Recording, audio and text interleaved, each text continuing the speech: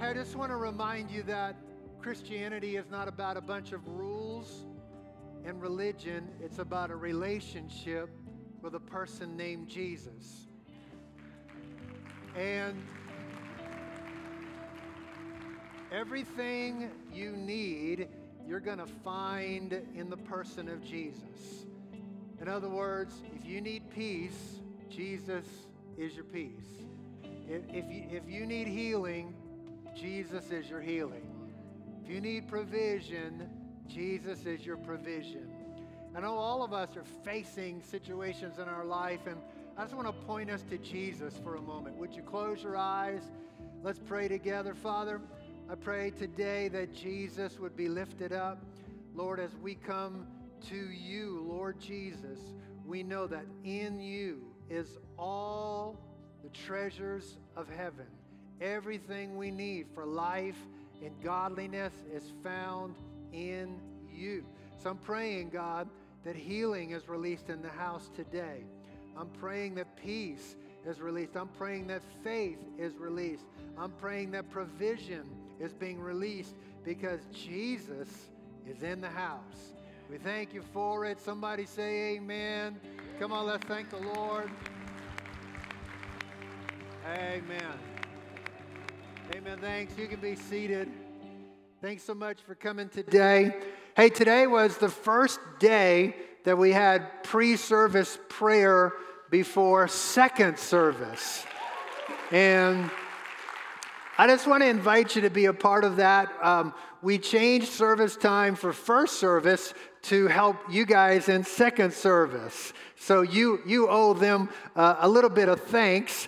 But we just really believe in the idea of seeking God and making this a house of prayer. As a matter of fact, we had a great mega worship night on Wednesday night where we just worshiped and prayed and spent time in the presence of God. It's really a part of the calling and the identity of the Rock Church. And so we're having a prayer time before first service, 8:45, and that service starts at 9:15. 15-minute prayer time.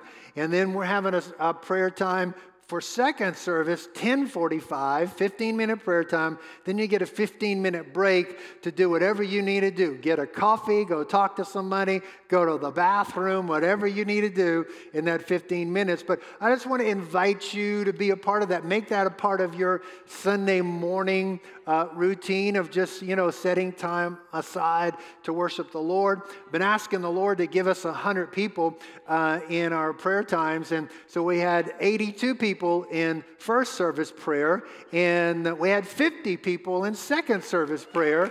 So that is over 100, but I would like to see 100 in each one. So I just want to encourage you that to not let first service beat you. And let's fill this place with prayer and worship, and it's going to be an amazing thing.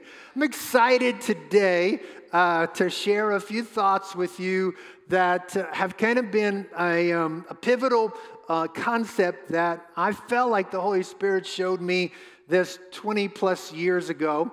And we're going into this as we're walking through the book of Hebrews. We're starting in Hebrews chapter 7 today. And this has given me an opportunity to kind of revisit an idea that you may or may not be in touch with, but I think it's a big part of how we are called to accomplish what we're called to accomplish here in Western North Carolina. So I want to talk about the royal priesthood, the royal priesthood. I know that doesn't sound exciting to you yet, but what you have to do is give me a couple of minutes to sort of set up the dominoes for this and kind of walk us through a few ideas that are going to be a little bit more oriented towards teaching, but it will set up the dominoes for us to kind of dive into some things that I think we can apply to our lives. So Hebrews chapter 6, the last verse of it is kind of giving us a running start into Hebrews 7. And let me pick up there. Hebrews 6, verse 20, going into Hebrews 7. Jesus has entered as a forerunner for us, having become a high priest forever according to the order of Melchizedek. Everybody say Melchizedek. That's a good name. You've probably been thinking about naming your baby that. But for this Melchizedek, everybody say Melchizedek. Thank you for 7 of you that said it. King of Salem, priest of the Most High God, who met Abraham as he was returning from the slaughter of the kings and blessed him, to whom also Abraham apportioned a 10th part or a tithe of all the spoils that he had, was first of all, talking about Melchizedek, by the translation of his name, King of Righteousness, then also King of Salem, which is King of Peace. Dropping down to verse 11, it says, now perfection was through the Levitical priesthood, the Old Testament style of priesthood, for on the basis of it the people received the law. What further need was there for another priest to arise according to the order of Melchizedek? Everybody say Melchizedek. And not be designated according to the order of Aaron, for when the priesthood is changed, of necessity, there takes place a change of law also. So I want to point out that this guy, Melchizedek, was a king and a priest. The Hebrews is teaching us this idea. The whole book of Hebrews is teaching us this idea. The new covenant that is found in the New Testament is a better covenant than the old covenant. And that Hebrews is pointing us always to the fact that Jesus is the high priest of this new covenant, this new arrangement with God, a different arrangement than there was in the old covenant. And there is this idea of priesthood where priests connect God to man and man to God. And I don't know how many of you share my history, but I was raised in a Catholic kind of tradition where we were essentially taught the idea that the priest is the connection to God, and the way that I would have a connection to God is to have a connection to the priest. So we weren't really taught to read our Bibles. The priest read the Bible, and we confessed to the priest. And I remember doing my first confession. I'm 7 years old. I'm in 2nd grade. I'm trying to think of what awful sin I have possibly committed by the time that I'm 7. And the only sin that I could really confess was the fact that I was cutting up with my friends in church before confession. So, but there was this idea in the Catholic tradition that a priest kind of stood between us and God. But the Protestant tradition that Martin Luther introduced way back in the day was the idea that every one of us has access to God. No man stands in between us and God. Our connection with God is Jesus. Right? So, but the idea of priesthood is a priesthood connects God to man and man to God. The model of priesthood for the old covenant was the Levitical priesthood. It was they were offering sacrifices, and people would come and have the priest offer a sacrifice so that they could be forgiven of their sins. But the model of priesthood that this passage is telling us, and we'll see many others, is built not on the Levitical priesthood or the priesthood of Aaron, but the model of priesthood for the new covenant is a guy named Melchizedek. Everybody say Melchizedek. The Melchizedek we get introduced to in the Bible in Genesis chapter 14. And I just want to read that introduction to you. It's just a couple verses. Genesis 14, verse 17, after Abraham's return from the defeat of Chedorlaomer. That sounds like a real cheesehead. Come on. And that's a good joke, and you know it. And the kings who were with him, the king of Sodom went out to meet him at the valley of Shavah, that is the King's Valley. So here is Abraham returning from a victory that God has given him over a king. So verse 18 says, Melchizedek, king of Salem, brought out bread and wine. Now he was a priest of God Most High, which in the original language is the word El Elyon. And you're going to find in the Bible that there are many Hebrew or Greek words that are just translated God, but they actually give nuance to meaning. So like El Shaddai would be God Almighty. Here is Melchizedek, who is priest of God Most High, El Elyon, and the Bible actually tells us what that means. He blessed him and said, "Blessed be Abram of God Most High," or El Elyon. El Elyon, God Most High, is the possessor of heaven and earth. Blessed be God Most High, who has delivered your enemies into your hands. And then Abraham gave Melchizedek a tenth, a tithe of all. So I see that there's kind of four elements that are included in this idea. First is that Melchizedek is king. He is the king over a certain apportioned place of land, king of Salem. And then he is also a priest. And then he is not only just a priest, but specifically he is priest to God Most High, El Elyon, who is the possessor of heaven and earth. Not just a God who is a God in heaven, but a God who owns the earth. And then there's the concept of the tithe, which I'm going to probably talk about a little bit later. But here is Melchizedek, who is this king priest. He is king of Salem. He is king over a certain portion of land. He doesn't have authority over all pieces of land, but he has an apportioned sphere of authority. And where I want to take us in our thinking is to recognize that Jesus is a high priest according to the order of Melchizedek, and we are regular priests, if you will, of that priesthood. And God has apportioned to you, God has apportioned to me, God has apportioned to us a sphere of authority over a piece of the earth. In other words, your place on the planet is apportioned to you by God. And that place might be, it might be a house. It includes that. It might be your calling. It might be your job. It might be your promotion. It would be your family. That God has apportioned to you a sphere of spiritual authority. He is the king of Salem, the king over a piece of land, but he is then a priest also of Most High God, the God who is the possessor of heaven and earth. There's a lot of verses that talk about this in Hebrews, but here's another one. Hebrews 5 verse 10 says, Jesus is designated by God as a high priest according to the order of Melchizedek.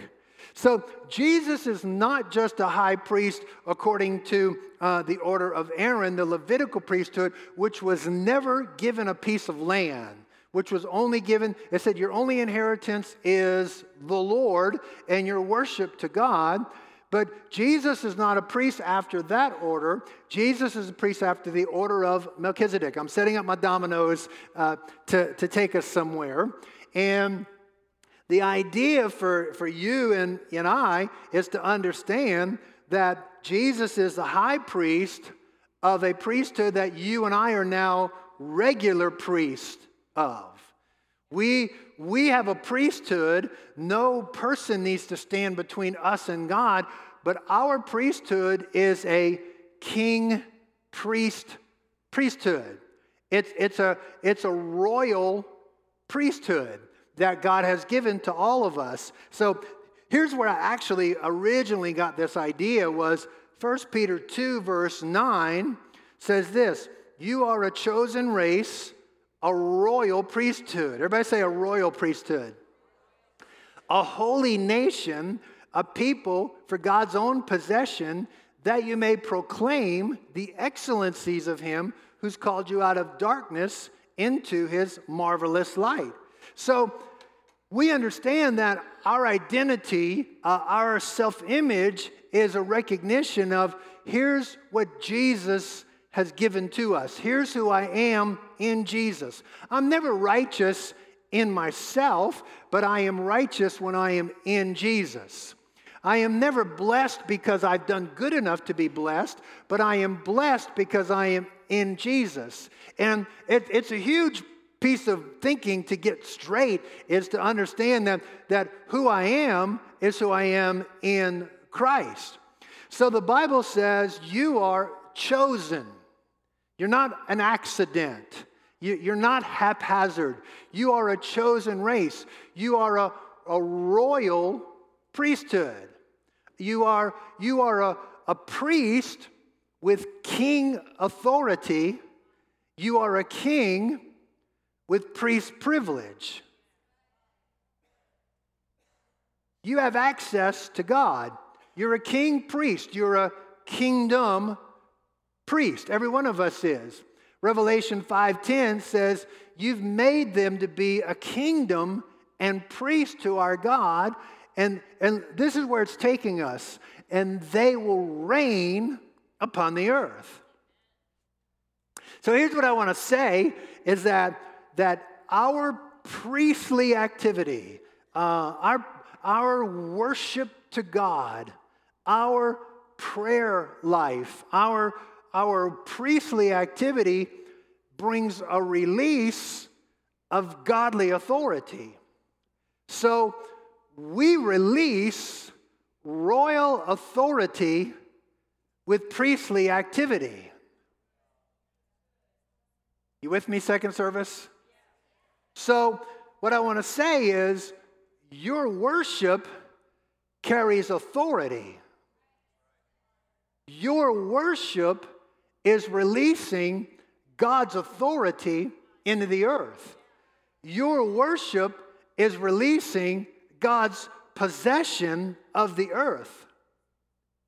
Your prayers carry authority.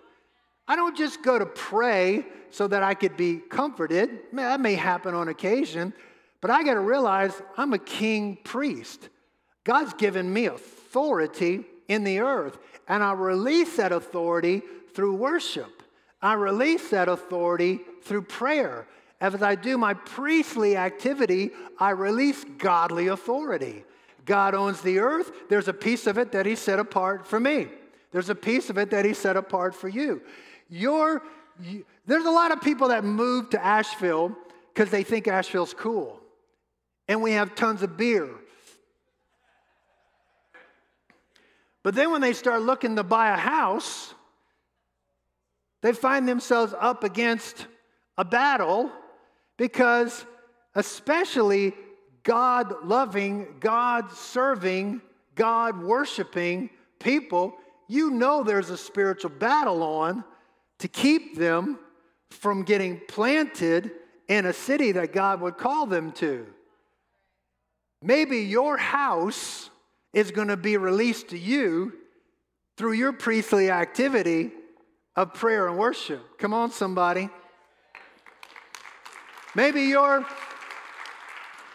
fighting on the wrong level. Maybe you're trying to figure this out on the wrong level.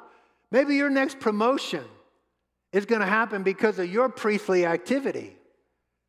Maybe you're finding that special someone that you've been trying to work it all out on your own. But maybe if you would really set yourself to worship, not just worship, but understand when I worship, I release God's authority. When I pray, I release God's authority into the earth. That's why I'm still insistent that this whole church is a worshiping church. Not just the first 3 rows. Amen. Everybody in the first 3 rows clapping their hands. No, I'm watching this guy talk about a church he went to in Brazil, and he said, here's what was amazing to me. Everybody was worshiping full tilt all the way up in the back row. And I'm thinking, that's how church should be. Worship is not the activity of the super spiritual, the super special. It's the activity of the house. When we come to church together, and we got to understand, worship is not just the 20 minutes or whatever that's before the message happens. We are releasing as a church. God has assigned a piece of the earth to the Rock Church. There's stuff we're supposed to do. There is no other church can do it. We're called to do it. And part of that assignment is that we are a worship with authority house from God. We are a prayer with authority house of God. We're a royal priesthood. We are king priests, priest kings. We're not just priests. We have a relationship with God. We're not just kings who order things around, but we have authority given to us. And so Melchizedek is this king and this priest. He's the priest of El Elyon, the possessor of heaven and earth. And just to remind you that your relationship with the Lord is not just a heaven relationship, but it's actually supposed to make a difference on the earth. Psalm 89 verse 11 says, "The heavens are yours, the earth also is yours." The heavens are yours, but Asheville also is yours. Western North Carolina also is yours. The world and all it contains, you have founded them. Psalm 24 verse 1 says, "The earth is the Lord's and all it contains." There's no shortage in this world. All it contains, there's so much available. And God owns it all. The earth is the Lord and all it contains, the world and those who dwell in it. Heaven is the Lord's. Well, we know that. But I'm here to remind you that the earth is the Lord's and all it contains. The God who possesses heaven, the God who possesses earth, has given you, has given me, has given us together an inheritance in this earth. There's an earth dimension to what we do, but there's also a heavenly dimension to what we do. And I believe that we literally release God's rightful ownership of the earth when we engage in worship and prayer. We're taking possession of what He owns. I know there are people that look at Asheville and they say Asheville is the sweet cesspool of sin. And I stand and say, you know what?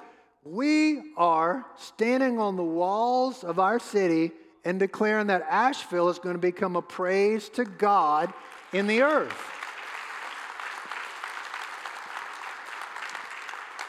Asheville's a unique place, and God's looking for somebody who will stand in the gap to release His will into this place. And then out of our place of worship, out of our place of prayer, we walk out in obedience to what God has called us to do and told us to do. So everything we do in the natural is what we've already seen and heard in the place of prayer and worship. All right, all my dominoes are set up. Now I want to preach. Psalm 110, let's go there. Psalm 110, there's several verses that talk about this concept of Melchizedek and a royal priesthood. Psalm 110, verse 1. The Lord says to my Lord, God says to Jesus, "Sit at my right hand until I make your enemies a footstool for your feet." The Lord will stretch forth your strong scepter from Zion, saying, "Rule in the midst of your enemies." Your people will volunteer freely in the day of your power, in holy array from the womb of the dawn. Your youth are to you as the dew. Verse 4, the Lord has sworn and will not change His mind. You are a priest forever according to the order of Melchizedek. Jesus is the high priest of the priesthood that we are the regular priest of.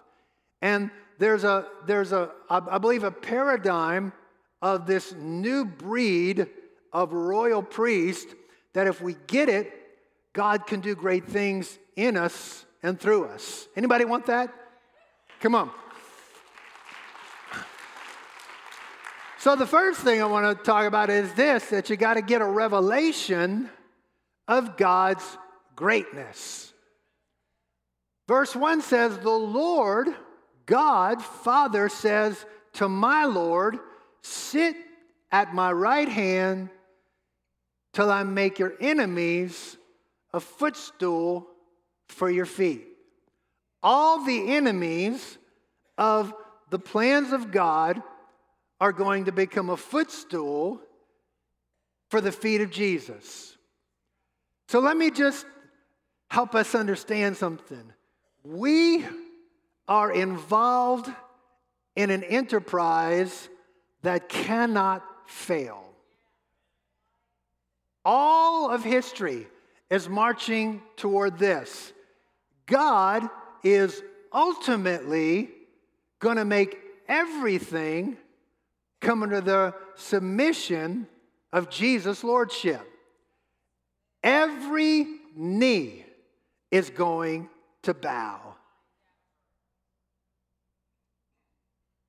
Our adherence to this kingdom, there are a lot of things that will come and go on this planet.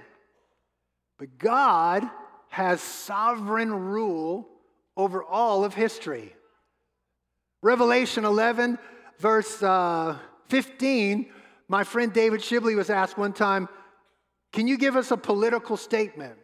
And his response was built out of this idea. He says, here's my political statement. The kingdoms of this world have become the kingdoms of our Lord and of his Christ, and he will reign forever and ever. That's our political statement. 1 Corinthians 15, verse 24 says, then comes the end, the ultimate end, when he delivers up the kingdom to the God and Father, who, when he has abolished all rule, all authority, and power, for he must reign until he has put all his enemies under his feet. And what I want us to remind us of this morning is we got to get this revelation. God has sovereign rule over all history. We, the church, are God's plan for advancing his kingdom on the earth.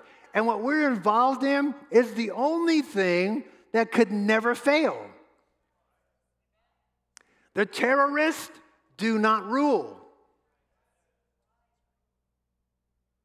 The communists, you don't even hear about the communists anymore, do you? But the communists, when I was young, I remember the communists were thought they're going to take over the earth. In a day, the wall fell. Before my time, Hitler and Nazi Germany, people thought they were going to take over the earth.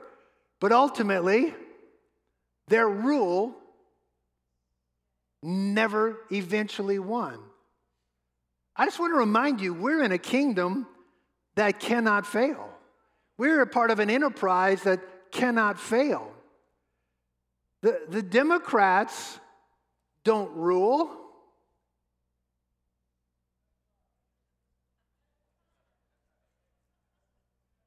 The Republicans don't rule.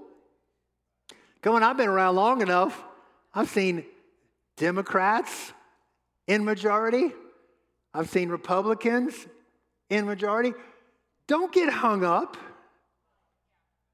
on the political thing, because that is ultimately not going to be what tells the story. I'll tell you what's going to tell the story: the kingdom of God marching forward in the earth.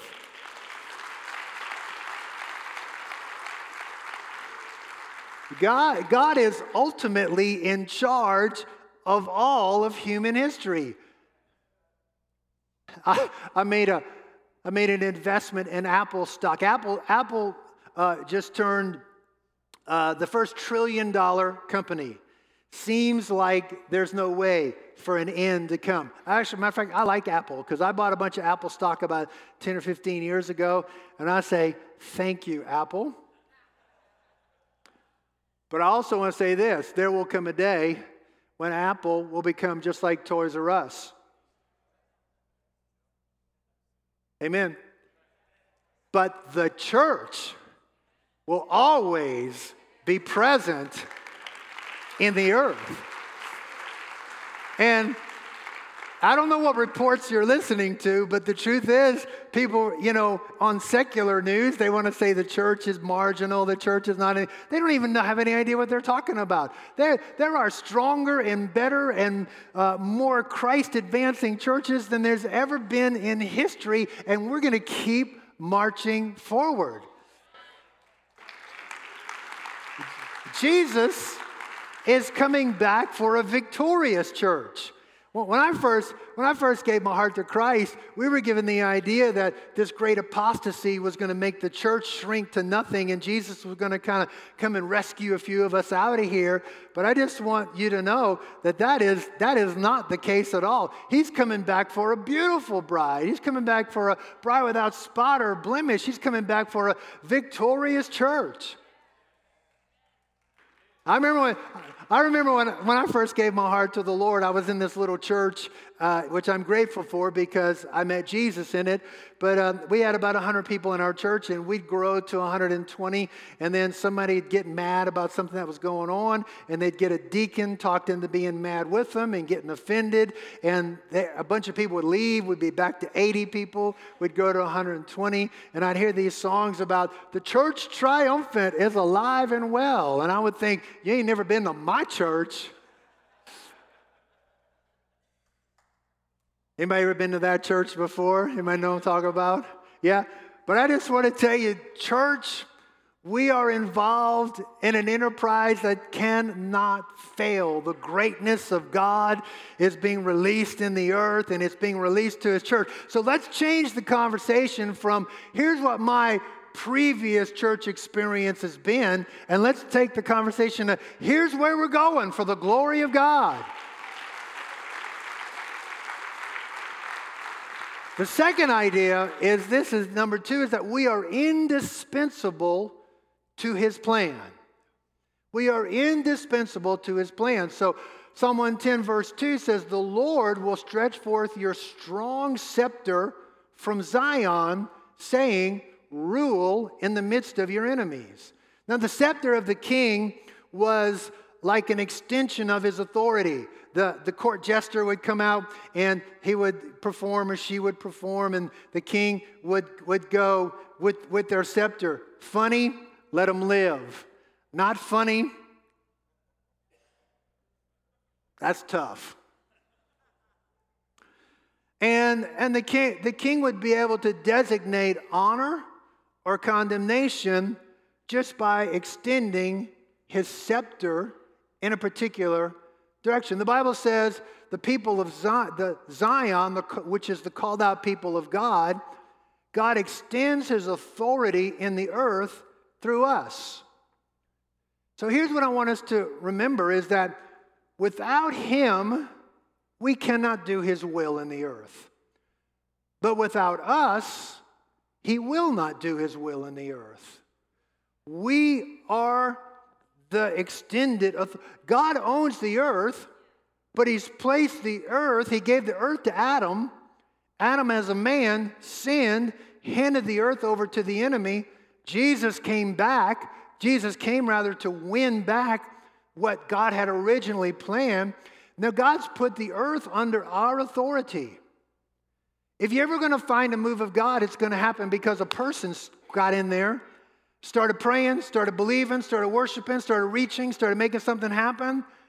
We think the sovereignty of God pours out in places, but the truth is, it's when a person called by God, anointed by God. In other words, every place that you go, God is wanting to use you to extend His kingdom. A praying people releases the sovereignty of God.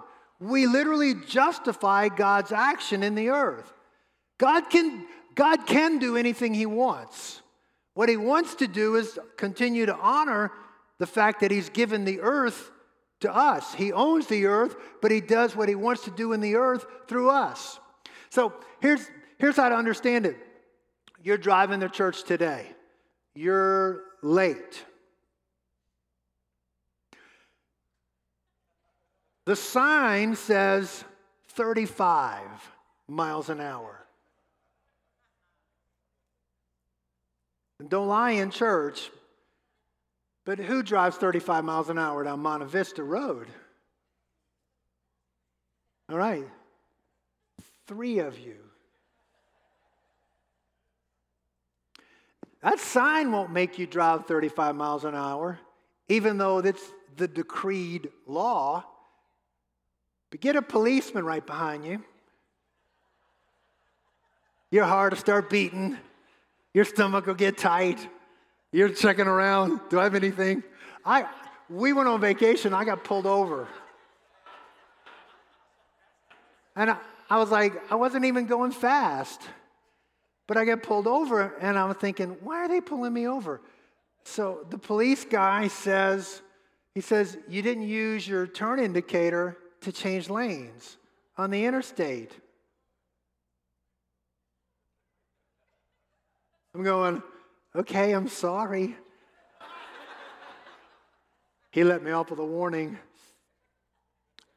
I'm just saying, just because God said this is so, it doesn't happen till a believer shows up and says, my presence says amen. My worship says amen. My prayer says amen. Come on, can you hear what I'm saying? He wants to release his ownership of the earth, but it has to be released through us. And then the third thing is we got to have a ruling mentality. A ruling mentality. So verse 2 again of Psalm 110 says this, the Lord will stretch forth your strong scepter from Zion, saying, rule in the midst of your enemies. If you're waiting for everything and everybody to get just right before you get in gear, you're going to be waiting a long time. Every promised land has walls, has giants, has difficulties in front of it. And I'm saying you and I have got to learn how to rule, how to bring the rule of God in the midst of our enemies. We got to carry this victorious spirit in the midst of every difficult situation. My situation is not going to tell me whether I pray. My situation is not going to tell me whether I worship. My situation is not going to tell me whether I'll serve God. My situation is not going to tell me whether I'll pay tithe. No. I'm going to rule right in the midst of my enemies. Go on, there's some people you say, hey, how you doing? Well, under the circumstances. Don't live under the circumstances. Go, let's face it, in the day-to-day, you can lose sight of God's transcendent greatness. The water heater goes out, the lawnmower breaks, the tires are running low. Go on, you get in the middle of a situation and you go, I'm just fixing to cry, y'all. But it's all right. But you know what? While you're crying, go ahead and worship God. While you're crying, go ahead and pray. While you're crying, go ahead and serve. While you're crying, stay planted in your church. Don't let all that stuff move you away. Don't let that stuff rule you. You got to rule in the midst of your enemies, because ultimately, God will bring His will to pass in your life. Come on, somebody.